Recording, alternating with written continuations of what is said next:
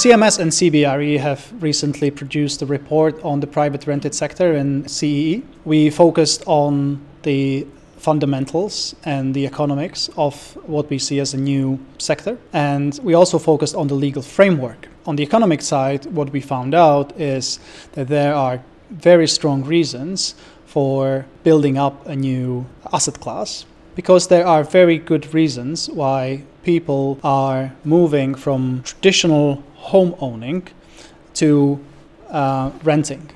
The reasons are that the cities like Prague, Bratislava, Warsaw are becoming very, very unaffordable.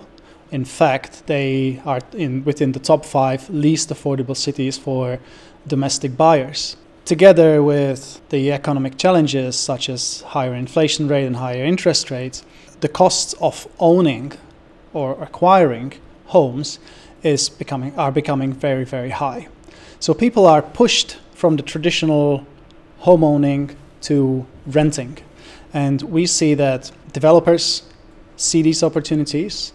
There are new projects coming up across the region, and we are seeing institutionalization of the product and a new asset class forming. We should also say that the legal framework is very supportive of investing into private rented sector.